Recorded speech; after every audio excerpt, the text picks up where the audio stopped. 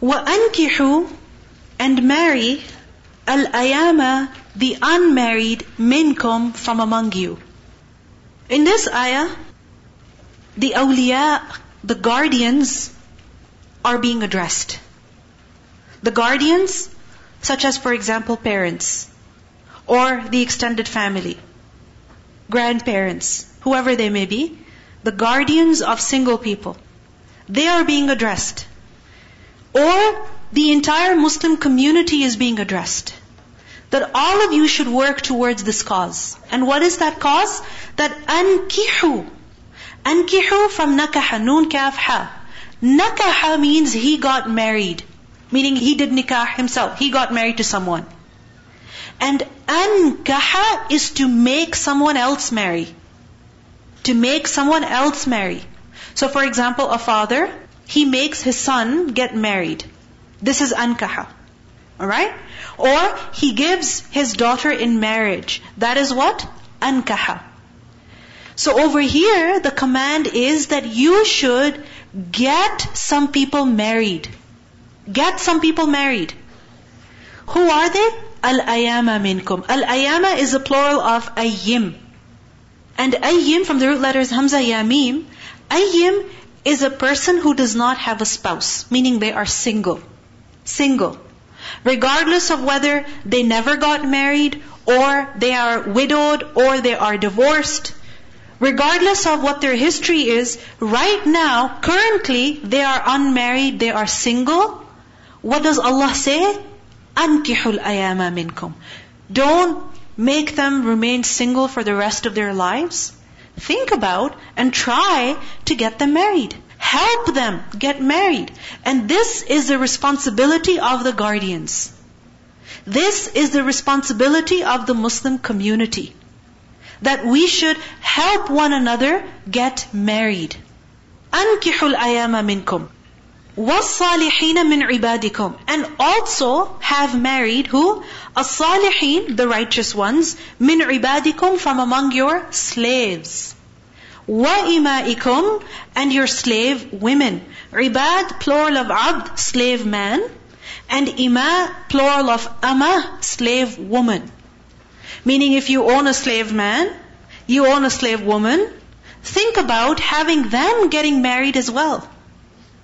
So the free people, be concerned for their marriage.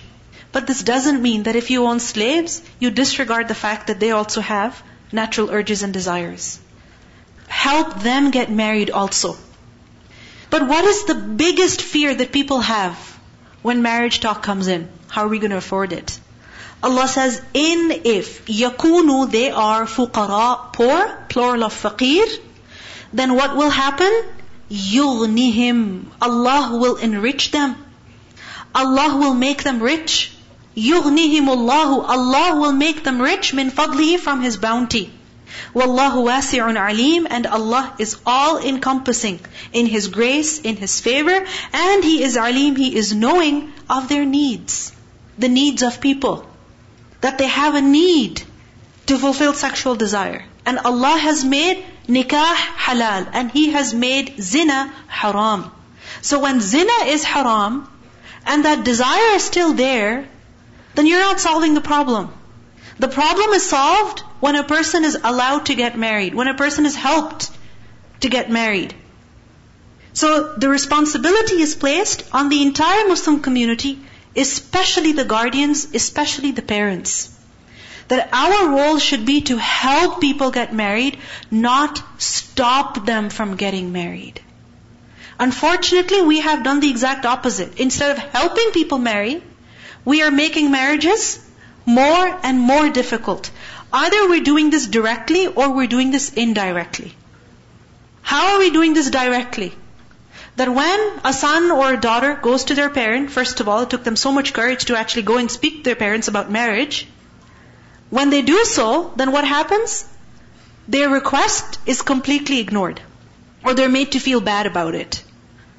Secondly, indirectly, how we have made marriage difficult is that we have made marriage so beautiful and so difficult to reach that it's not within everybody's ability to have a very glamorous wedding. and to wear a $20,000 dress. It's not within their capacity. And when it's not within their capacity, they keep waiting for that time when they can actually find the perfect spouse, and the perfect wedding party, and the perfect wedding dress, and the perfect attendance, that what happens is that the standards, they've been raised so much that everybody is not able to get there. And when everybody is not able to get there, those who can get married, okay, they get married in this way. But those who cannot, they're made to feel bad. They feel hurt. They feel sad. They wonder if and when they will ever get married. For example, I'm asked a lot that, do you know any girls? Do you know any guys? And I have stopped helping people out. I have honestly stopped, because whenever I am asked and I suggest someone, I'm told, yeah, but she's still in university. Yeah, but we want someone who's more fair. We want someone who's more pretty. We want someone who's more, skinny. We want someone who's actually completed their university and now they're making money. Yes, and when it comes to a guy, he's still in university. He's living with his parents. No, somebody else, please. Somebody else. I'm sorry. If you really want to get married, then you'll get married. Perfection lies in Jannah. Our problem is that we do not understand the reality of this life. We want to make this life the home of fulfilling our desires. And we want every desire fulfilled. We want the perfect looking spouse. We want the perfect house. We want the perfect career, the best job, everything. And then when we cannot find these things, then we delay marriage, we avoid it, and then, it's too late. Who's going to marry this old guy and who's going to marry this old girl? And because of that reason, marriage is made difficult, directly or indirectly. What is Allah telling us? أَنْكِحُ الْأَيَامَ مِنْكُمْ. Have the singles married. Get them married. The Prophet ﷺ said, O young men, whoever among you can afford to get married, let him marry. For it is more effective in lowering the gaze and protecting the private parts. Meaning when a person gets married, then what will happen? It will be easier for him to lower the gaze, and it will be easier for him to protect the private part. Which means that when a person is not married, then they're facing a battle every day. They're at war every day, and they're not at war with an external enemy. They're at war with themselves. They have to fight themselves to lower their gaze. They have to fight themselves to protect their private part. And this is dhulm. We tell young people, marry later. Why? Because right now you need to focus on your studies. Well, how is the poor guy and the poor girl meant to focus on their studies when they've got hormones, when they've got desires, and when they're constantly interacting with people from the opposite gender? I mean, seriously, when a girl is going to university, for example, and there's so many guys who are constantly, some are being too nice, and then there's that Muslim guy with the beard, oh my God, who speaks really good Arabic and sometimes even gives a khutbah, and then the poor girl has to think like, no, modest, right? I have to focus on my studies, and the dad is like, yeah, you have to focus on your studies, you better complete your degree, and then you better work, and by that time, they realize, now she's too old. And 28 years old is too old. Or even 35 years old is too old. No, not old. You can get married even at that age. But we have unfortunately made these standards, which is making marriage difficult and making zina easier. The Prophet ﷺ said, there are 3 people who have a right to the help of Allah. They have a right that Allah must help them. Who are they? The one who marries out of the desire to live a chaste life. What's the goal? I want to be chaste. I don't want to fall into haram. I'm sick of looking at one guy after the other thinking which one is it going to be. I'm tired of this. And it's too difficult when you go to a conference even. It's too difficult to look down when there's so many Muslim guys. Right? It's difficult. So the one who says, okay, I don't think this guy is the most perfect one. He's not Prince Charming. Right? He's nowhere even near Prince Charming, but good enough. Inshallah. And Allah will make him perfect later on, inshallah, because perfection is in Jannah. Right? Even the person whom you badly fall in love with, they will still not be perfect. Even a Harvard graduate is not going to be perfect. Alright? They're not going to be perfect. We're all human beings and we all have flaws. So the intention behind marriage is what? Live a chaste life. Then this person has a right that Allah should help him or her. He has a right that Allah should help him or her because the niyyah was good. And Allah will definitely help such a person. The second person is the slave whose master has agreed to buying his freedom when he wishes to pay the sum. And the third is the one who fights in the cause of Allah. In a hadith we learn that when someone with whose religion and character you are satisfied, 2 criteria have been given. What are they? Religion and character. And these are the 2 things that we overlook, that we don't give attention to. What do we look at? Looks and books, right? Looks and what's on the resume. That's what we look at. Whereas the Prophet ﷺ said, deen and akhlaq. Because physical appearance, can you lose it? Beauty, is it possible to lose it? Of course. Very easily. And you know what? Someone could be very handsome. But it's quite possible that your heart changes. You don't find them attractive anymore. So if you married them for the sole reason of their handsomeness, and later on you changed your mind, that no, I don't think this is the description of handsomeness, then what will happen? There is no reason to stick with that person. Right? Likewise, wealth, money. Is that something that can change over time? Very easily. What are the 2 things that the Prophet ﷺ told us? Religion and character. Religion, the person is concerned about his deen. And secondly, how is the person's akhlaq? If they are a patient person, supportive person, helpful, gentle, encouraging, hardworking, honest. These are things that you want. Because if they are like that, then your life will be easy. Your life will be easy. And if they lack good character, then even if you have a mansion, you'll be unhappy. You'll be miserable. You won't enjoy the expensive food. You won't enjoy the expensive clothes. You won't enjoy the big names that come, the big titles that come. You won't enjoy any of that because the akhlaq is bad. So Rasulullah ﷺ said that when someone with whose religion and character you are satisfied with, he asks for your daughter in marriage, then accept his request. Because if you do not do so, there will be corruption and great evil on earth. There will be corruption. There will be fasad. How? Because then one hijabi is checking out another bearded guy, and the bearded guy is looking at the girls. Right? I'm not talking about Mars here. I'm talking about Muslim community that we live in. Right? Who's that cute girl? Who's the guy? Who's that guy who just gave the speech right now? What's his name? Where is he from? Where did he study? Right? Why? Because it's a natural desire. Every girl wants to get married, and every guy wants to get married. So we should make marriage easier.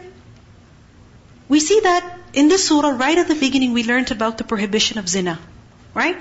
And we learned that zina is a criminal offense, which is why there is a legal punishment for that. Now, why is zina such a big sin? Because zina is a threat to the existence of marriage.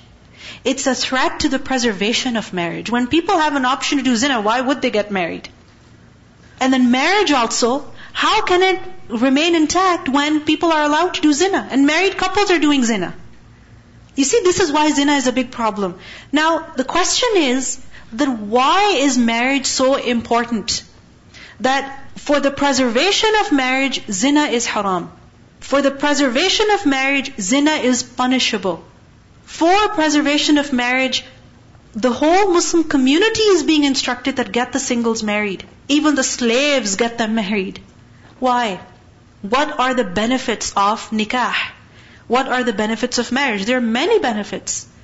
First of all, we see that it is a means of lowering the gaze because it satisfies a person. It makes a person content. I have a spouse, I have a husband, I am his wife. Right? I have him. He says, I have her. There's no need to look at others. There's no attraction in others. You understand what I mean? There's no attraction. Because you have a halal option. Tell me something. If you're hungry, you have no food. You have no food. And you've got no money. And you see somebody eating, let's say, ham sandwich. Does that sandwich look good? Does it look good? I think it looks good when you're hungry. Right? Even if you ignore the ham part, you're like, you wish in your heart, I wish that was halal. Right? There is an attraction. But when you have your own food, when you have a halal option, then who cares what other people have got? It brings you satisfaction, it brings you contentment, and this is why marriage helps you lower your gaze, it helps you preserve your modesty, protect your chastity. Then we see that in marriage, when people are, fulfilling their obligations, their duties, even when they are fulfilling their desires. For example, husband and wife having intercourse. This is an act that is rewarded for. It becomes an act of worship because they're doing it the halal way. When a husband is spending on his wife, that expenditure becomes charity. The time that he spends with his family, that becomes ibadah. Because you're doing it the halal way. You're doing it the right way. And this is why we learn that marriage is also a completion of your iman. Right? Half your deen. Marriage is also a source of love, comfort, mercy, affection, closeness, intimacy. Right? The relationship that exists between husband and wife, the love, the mercy, the closeness that exists between a husband and wife, that kind of closeness does not exist between friends, parents and children, siblings. It cannot exist. Likewise, we see that marriage, it also ensures the protection of lineage. Right? Because if a woman is dating one guy and then another guy, and then after 4 months she finds out that she's pregnant, she doesn't know whose kid she's carrying. Preservation of lineage. We also see that because of marriage, the proper distribution of inheritance is also ensured. And then we also see that marriage protects a person's deen, it protects a person's iman, and this is the reason why marriage is so important, that Allah subhanahu wa ta'ala is emphasizing here that get the singles married among you, whether they are free or they're slaves. Notice for the slaves, as-salihin min ibadikum.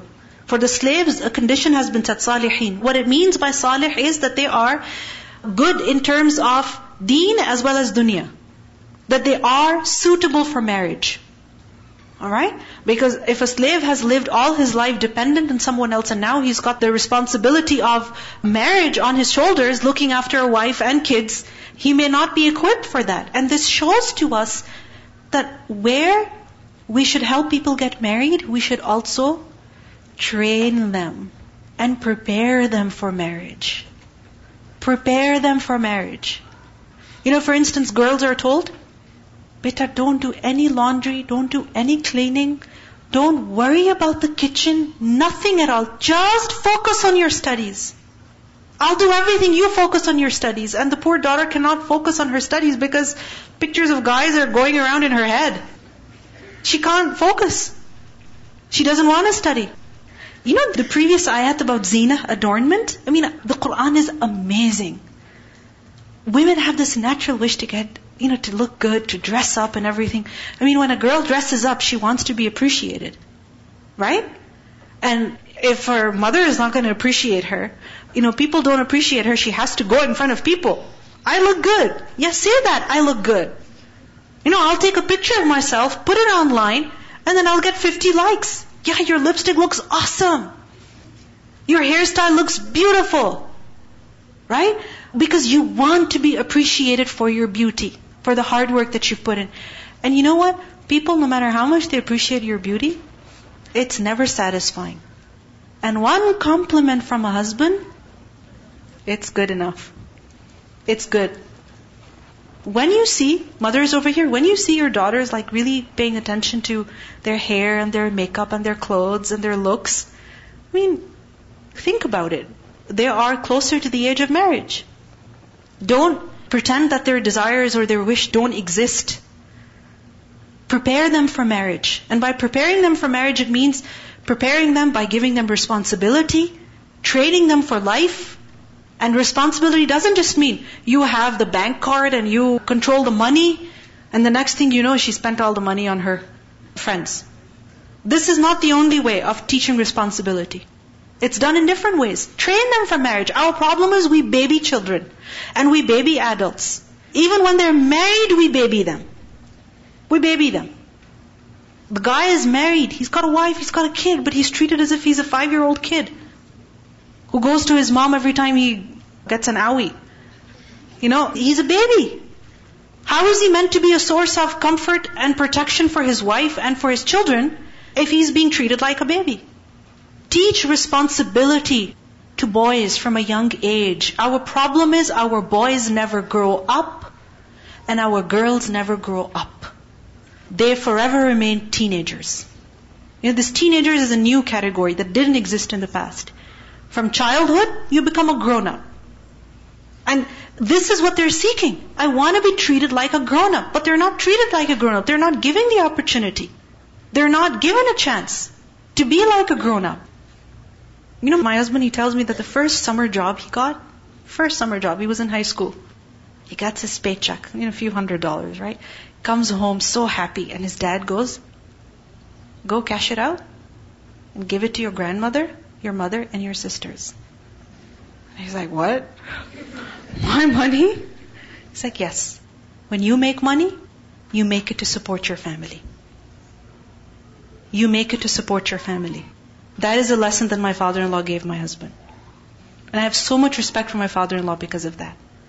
This is really giving responsibility to kids. Teaching them to be responsible. Girls also. We need to train them for marriage. Many times it happens, a girl gets married and she's got one kid now and her whole life has fallen apart. Her whole life. She doesn't have a social life. She doesn't have a personal life. She doesn't have a mental life. Nothing. Everything is out the window. Why? Because this baby has overcome me. Yeah, poor child. Poor baby who can barely sit up himself. But he has taken over her life. She doesn't know how to manage. Because when it comes to cooking, she has to keep looking at recipes, 50 recipes, which one. And then with somebody on the phone, how do I do this, how do I do this? So something that could be prepared in 20 minutes is now taking 2 hours. Why cook? Tell the husband, can you please order out? Can you please get some food on the way? How long is he going to take that? So when we are buying clothes for our girls and preparing them for marriage, by telling them that on your wedding day you will wear jewelry and you will wear nice clothes, also prepare them for real life. Prepare them for real life, for responsibility. أَنْكِحُوا الْأَيَامَ مِنْكُمْ. Because we see that a person must be mentally, emotionally, physically, and socially able to have a spouse, have children. Because marriage, it comes with a huge responsibility. The responsibility for the woman as well as the man. وَلْيَسْتَعْفِفْ. And he should abstain. يَسْتَعْفِفْ. Lam over here is of amr. He should. Who should? يَسْتَعْفِفْ. يَسْتَعْفِفْ is from ayn fafa. And riffa is to abstain. Afaf, to refrain. And what it means is refraining from falling into what is unlawful. So وَلْيَسْتَعْفِفْ. He should remain chaste. Who should remain chaste? الَّذِينَ, those people who لَا يَجِدُونَ نِكَاحًا, who do not find the ability to get married. Why is it that they don't have the ability to get married? They can't find a spouse. They've been trying, but they can't find anybody. And why is it that we can't find anybody, first of all? That is what we need to question ourselves. Why are we aiming for perfection? Are we perfect ourselves? Are we? Are you a perfect cook? I'm asking you a question. Are you the best chef in the world? Are you the best hairdresser? You're not. Then don't expect perfection from your spouse either. Prospective spouse. So, those who can really not find the means to marry. Like for example, a person doesn't even have anything sufficient to give as a mahr. Alright? Or for example, a woman cannot find a man who has some level of deen even to get married to. Or the circumstances are such that they don't allow for marriage to happen. Alright? So for instance, a person, their mother is really sick. Their father has lost their job. Alright? And the whole family is dependent on them. And it's a girl, for example. Now if she gets married and goes away, what's going to happen to the parents? You understand what I mean? So sometimes the circumstances are such that a person is not able to get married. So those who are not able to get married right now, what should they do? What should they do? What does Allah say? وَلْيَسْتَعْفِفْ. He should remain chaste. Even if 2 years have gone by, 3 years have gone by, 5 years have gone by, 10 years have gone by, you're reaching your 30s, your 40s, still remain chaste. Remain chaste. The Prophet ﷺ said, مَنِ اسْتَطَاعَ مِنْكُمُ الْبَاءَةَ فَلْيَتَزَوَّجْ فَإِنَّهُ أَغَضُّ لِلْبَصَرِ وَأَحْصَنُ لِلْفَرْجِ وَمَنْ لَمْ يَسْتَطِعْ فَعَلَيْهِ بِالصَّوْمِ فَإِنَّهُ لَهُ وِجَاءٌ. That whoever is not able to get married, then let him fast, for it is a protection for him. So do whatever is within your capacity in order to keep yourself chaste. حَتَّى until يُغْنِيَهُمُ اللَّهُ مِنْ فَضْلِهِ.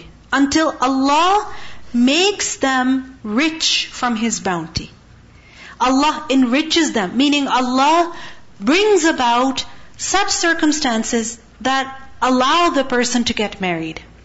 You see over here, the word hatta, what does that give? Hope. Never despair. Never give up hope. Because it's possible that you've been looking for someone to get married to. And each time it was so close, finished. Happens, right? You hear these stories all the time. Or the circumstances are such that, a person is physically unwell, they're unhealthy, they're not able to get married for whatever reason. What does Allah say? They should remain chaste until Allah enriches them. Meaning, always be hopeful that Allah will bring about a situation where inshallah you will get married. Don't despair. Don't despair. There is a companion, Julaybib radiallahu anhu. He was physically handicapped. Someone who was perceived as ugly. But what happened? The Prophet ﷺ had him married. Someone who thought that nobody would marry him. But Rasulullah ﷺ had him married. And this really shows how the Prophet ﷺ observed this hukum. That even someone who was looked down on for his physical disability, for his physical appearance, Rasulullah ﷺ acknowledged the fact that even he would have a need. Even he needs love. Even he needs a companion. Because we think marriage is only for the beautiful. And someone who's not that good looking, marriage is not for them. Someone who doesn't have much money, marriage is not for them. Someone who doesn't have a good career, marriage is not for them. No, marriage should be for everybody. It is our duty to make it possible for everybody. Because does it make sense that we are living, a very satisfied life, and the people who are living very close to us, they're struggling on a daily basis? This is extremely selfish. حَتَّى يُغْنِيَهُمُ اللَّهُ مِنْ فَضْلِهِ. وَالَّذِينَ, and those people who يَبْتَغُونَ الْكِتَابَ, who seek kitab. Kitab literally means writing. And over here, kitab gives meaning of contract. And basically it's referring to the contract that would be made between a slave and his master. That a slave would give an offer to his master, that if I serve you for such and such amount of time, alright, or if I bring about this much money, if I bring you this much income, if I can get this much work done for you, will you set me free after this? And the master says yes. You understand? So it's a contract, it's an agreement between the slave and his master. A contract for what? For the slave buying his freedom. I remember Salman al-Farisi radhiyallahu anhu. He was taken in as a slave, right? And he was sold to a Jewish man in Medina. And what was the kitaba in his case? That he had to plant a certain number of date palm trees. And who helped him? The Prophet ﷺ, the Sahaba, everybody helped him. Right? And so like that, his freedom was bought. So those who seek freedom, or those who seek this contract, alright, with you for eventual emancipation, مِمَّا مَلَكَتْ أَيْمَانُكُمْ, from that which your right hands possess, meaning your slaves, then what should you do? Allah says, فَكَاتِبُوهُمْ, then write for them. Meaning make the contract with them. Don't reject their offer. Make the contract with them. In alimtum, if you know, fihim in them khayran, goodness. Meaning if you know that this person, this slave, once he goes free, yeah, he'll do good. But, for example, if there is a particular individual, a slave, alright, and he seems to be very aggressive, violent in his behavior, and, it's going to be a problem if he is set free, that he's going to spread violence, he's going to be aggressive towards people, then in that case it's better that he's not helped in buying his freedom.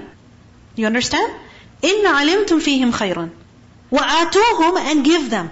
Meaning, first of all, make the contract, and then once the contract is made, then give them مِن مَالِ اللَّهِ, from the wealth of Allah, الَّذِي آتَاكُمْ, which Allah has given you. Meaning, give them some of your money so that they can buy their freedom from you. Isn't this so beautiful?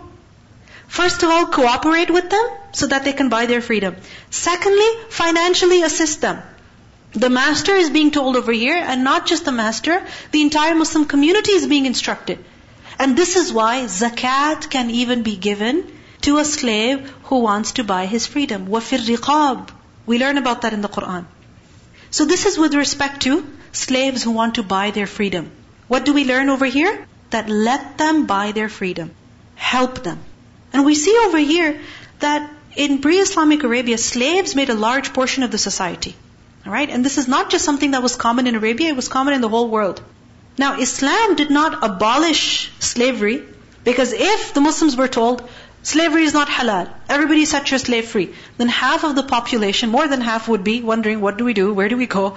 What's our future going to be? Alright? But we see that gradually it was reduced, and Islam provided the mechanism, the tools for the emancipation of slaves. So we see that many incentives were given. The Prophet ﷺ said, whoever frees a Muslim slave, Allah will save all the parts of his body from hellfire. Because he set a Muslim body free, Allah will free his body from the hellfire. Then we see that for many sins, what's the expiation? Set free a slave. Right?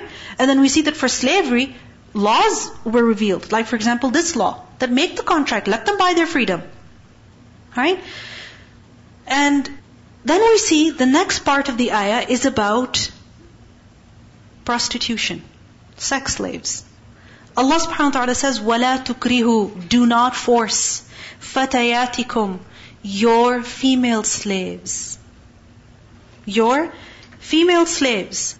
عَلَى, over al-bigha, zina. Bigha, baghi, literally means to cross limits. To seek something, to desire something, and in that, cross limits. If you remember in Surah Maryam a.s. was told that وَمَا كَانَتْ أُمُّكِ بَغِيًّا, your mother was not a baghi, meaning she was not someone who would commit zina. So bigha is zina, and over here it means prostitution. Do not force your slave women into prostitution. In aradna, if aradna, they intend, meaning they want, tahassunan, fortification. Tahassunan from hasad noon, hisn, hisnul Muslim. What is that? Fortress, right? So tahassun is to take fortification, meaning to take a means of protection. And what this means is chastity over here. Chastity, meaning if a woman wants to live a chaste life, don't force her into this. Now this doesn't mean that if a woman doesn't mind, then make her do it. Okay? In over here, in aradna tahassunan, in over here is not conditional. Alright? This is being mentioned as a further detail. That how could you force her? Especially when she wants to be chaste. How could you force that on any human being? When she wants to be chaste, you're forcing her into this act? In aradna tahassunan, don't do that.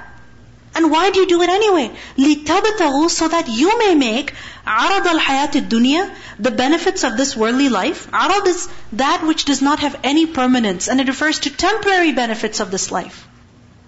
You see, in pre-Islamic Arabia, prostitution was very common. We learned that in Makkah, even Medina, and every population within Arabia, there were many houses, you can say, or rooms, right, which would have a flag on top of them. And that flag meant that this is a place where you will find a prostitute. So if, for example, a person was traveling, alright, they came as a visitor, what would they do? They would just go and stay with a prostitute. And what would happen? He would pay her. Right? He would pay her. Now the payment would go to who? The master, the slave owner. You understand? It would go to the owner. So the men, the male slaves were used for physical labor. And the female slaves were used for this purpose. Both were a cause of generating income. And especially through prostitution, they would generate a lot of income. Because every night they would make a lot of money. And especially, like for example in Medina, we learned that Abdullah bin Ubay, the chief of the hypocrites, he had many such women. Alright? And what he would do is that any visitor that would come, he would entertain them through his prostitutes. And this is something that's not uncommon today either. Right? That when visitors, when guests have to be entertained, these kind of services are provided. So this was something that was done even at that time. So Allah subhanahu wa ta'ala says, don't force them. Don't do that. Especially when they want to be fortified and they want to live as a chaste person. How could you force it on them? What are you getting out of this? Some temporary money? Some temporary benefit? And you see, if the slave woman, alright, if she became pregnant, she had a child, then that child would enter the slave force. You understand? Because this woman is being used as a sex worker, right? So her children did not become like the child of the owner, because they're not the owner's children. They're somebody else's children. Whose children? Who knows? So that would just, the woman would be a source of getting more slaves. You understand?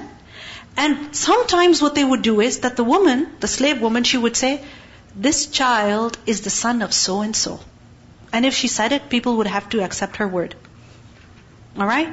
So for example, she would say, this child that I've given birth to is a child of such and such leader in Makkah, for example. Such and such chief. Now, this would be a source of embarrassment for the chief. That my child has been born to this woman.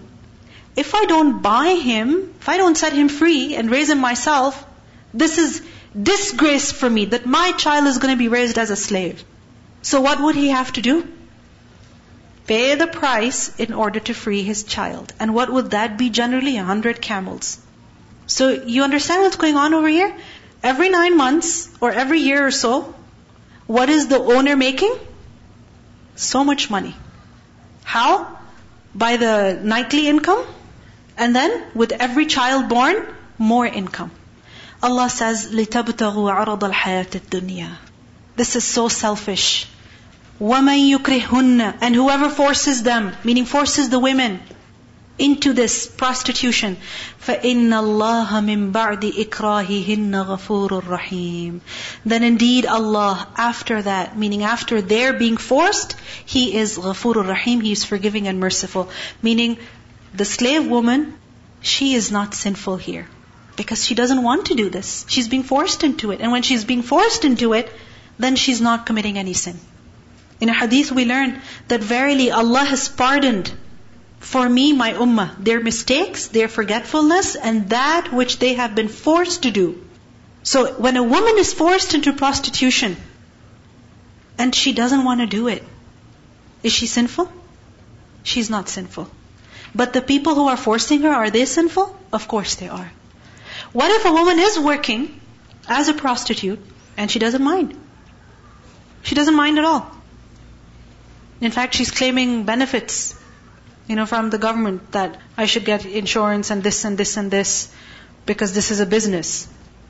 Then, is she being forced? She's not being forced. It's her choice. And when it's her choice, then is she sinful? Yes, she is sinful. The Prophet ﷺ said, the earning of a prostitute is khabith. It's impure. Mahrul baghi khabith. It's impure money. It's not lawful. And Allah knows the intention of each person. وَلَقَدْ أَنزَلْنَا إِلَيْكُمْ آيَاتٍ مُبَيِّنَاتٍ. Certainly we have revealed to you distinct verses. Clear verses. These verses clarify the commands, the hudud, the limits that Allah has set. They clarify what is it that Allah's pleasure lies in and what is it that Allah's anger lies in. They're very clear, these ayat. They're distinct. Everything is mentioned clearly. The punishment for zina, the punishment for qadhaf, hijab, everything is laid out clearly, one after the other. So nobody can say, but I don't get it. I don't understand. I'm still confused. Verses are clear. Allah has pointed out the obvious to us. وَمَثَلًا, and Allah has also given over here, mathal, example.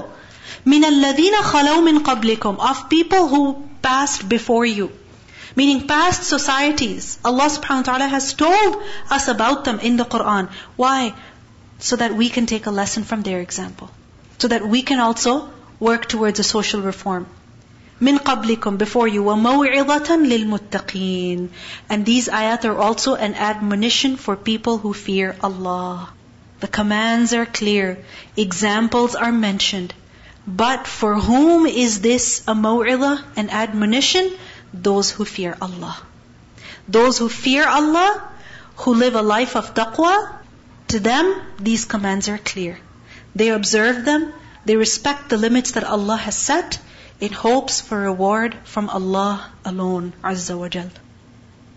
Let's listen to the recitation of these verses. وَأَنكِحُوا الْأَيَامَ مِنكُمْ وَالصَّالِحِينَ مِنْ عِبَادِكُمْ وَإِمَائِكُمْ إِنْ يَكُونُوا فُقَرَاءَ يُغْنِهِمُ اللَّهُ مِنْ فَضْلِهِ وَاللَّهُ وَاسِعٌ عَلِيمٌ وَلْيَسْتَعْفِفِ الَّذِينَ لَا يَجِدُونَ نِكَاحًا حَتَّى يُغْنِيَهُمُ اللَّهُ مِنْ فَضْلِهِ وَالَّذِينَ يَبْتَغُونَ الْكِتَابَ مِمَّا مَلَكَتْ أَيْمَانُكُمْ فَكَاتِبُوهُمْ إِنْ عَلِمْتُمْ فِيهِمْ خَيْرًا وَآتُوهُمْ مِمَّا لِلَّهِ الَّذِي آتَاكُمْ وَلَا تُكْرِهُوا فَتَيَاتِكُمْ عَلَى الْبِغَاءِ إِنْ أَرَدْنَ تَحَصُّنًا لِتَبْتَغُوا عَرَضَ الْحَيَاةِ الدُّنْيَا وَمَنْ يُكْرِههُّنَّ فَإِنَّ اللَّهَ مِنْ بَعْدِ إِكْرَاهِهِنَّ غَفُورٌ رَحِيمٌ وَلَقَدْ أَنزَلْنَا إِلَيْكُمْ آيَاتٍ مُبَيِّنَاتٍ